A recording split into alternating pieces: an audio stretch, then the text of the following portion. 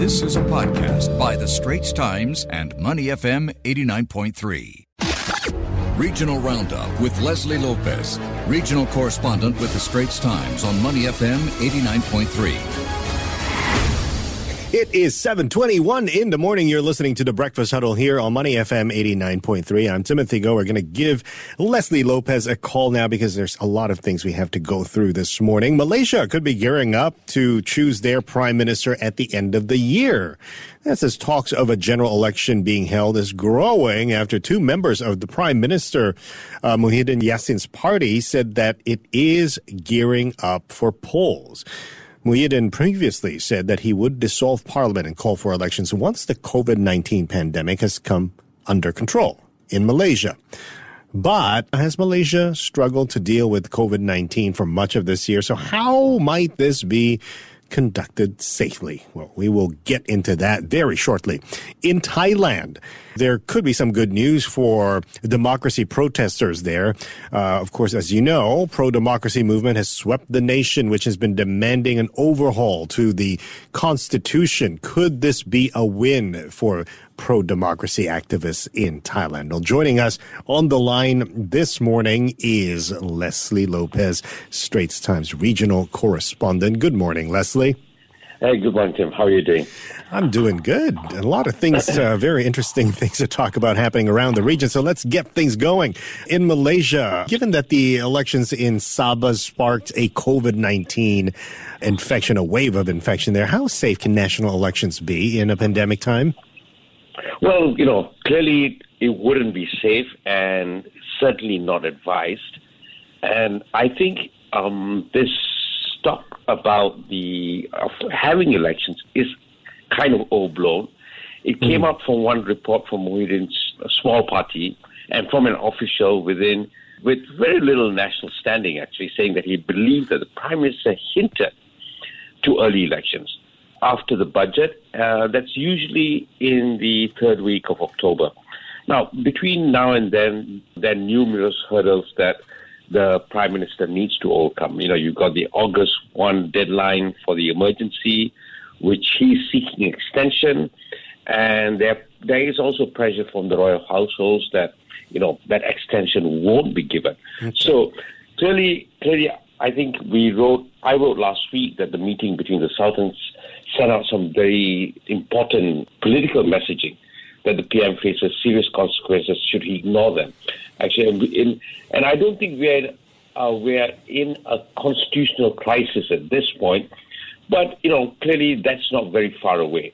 The rulers were very clear, the Sultans. They were only interested in Parliament convening, not any other political hybrid, such as an interim government or a kind of a operations council or a government ruled by elders and technocrats. I mean, what they want is that Parliament to convene. Okay. So I don't think at this point in time anyone is asking for elections. And elections also under the Malaysian Constitution would have to be granted by the Sultans themselves. So clearly, I think we're a bit far away from elections at this point, and clearly it's not something that's being advised given, the pandemic and the health crisis is far from getting into, a situation where the government has got its hands around it. All right. Moving to a neighboring kingdom in Thailand, lawmakers there voted to endorse a bill that could pave the way for a public poll on rewriting the charter. This is quite significant, isn't it? Well, it is. It looks promising. But then again, this is something that, it looks good on paper again. And I don't think it does very much apart from kick the demands about redrafting the Constitution down the road. All lawmakers and in the Senate and the lower house did was endorse a bill that would pave way for public poll on rewriting the charter. So they're just buying some time. Precisely. But it's very unlikely that the Thai Parliament would pursue any real changes. Some proposals, including limits to powers held by the appointed Senate, aren't likely to be endorsed by the military-backed Parliament. And most lawmakers have already rejected any changes to chapters concerning the monarchy after the protesters broke this long-held taboo about discussing the royal institution. So I think here again, it looks good on paper on first reading, pardon the pun, but I don't think anything is going to happen. Anything is going to happen soon. But what we will see is a return to public demonstrations this week. Demonstrations of discontent will be shown. I think people are going to return to the streets Thursday, which is widely being talked about. So we'll see how things move from there. It's fascinating how this political ups and downs and turmoil in Thailand has been going on for more than 10 years now. This podcast is available on our audio app. That's AWEDIO. Like us and rate us. And now, back to our podcast episode. Singapore and Vietnam have agreed to develop bilateral agreements on growth areas like digital economy, cybersecurity, smart cities, and even clean energy. Can you share with us what are the agreements that have been agreed to? Well, this is something that I think is extremely positive. The region dealing with COVID at so many different levels of the spread, the rollout of vaccines and how severe it is from country to country. I think what we're going to see is things like this, where countries start to participate in bilateral arrangements and pursuits rather than something more regional that will involve more than 3 or 4 nations.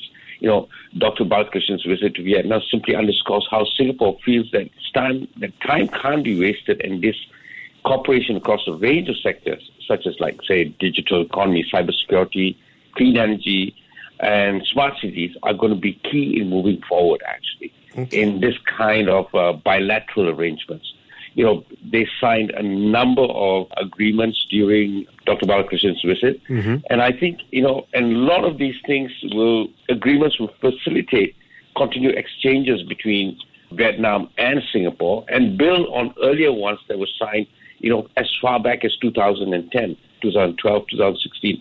I think what we're seeing here is that I think this ought to be a template other countries need to pursue and need to replicate, as they try and get out of this health crisis in that, as you try and craft kind of an exit strategy.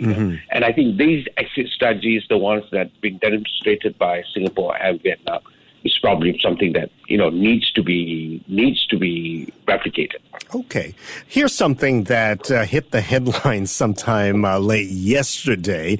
The Philippine president, Rodrigo Duterte, again, in frustration, I think, in wanting to get more Filipinos to get vaccinated, is now threatening people with jail time if they refuse to be vaccinated. Now, could this really be implemented in the Philippines?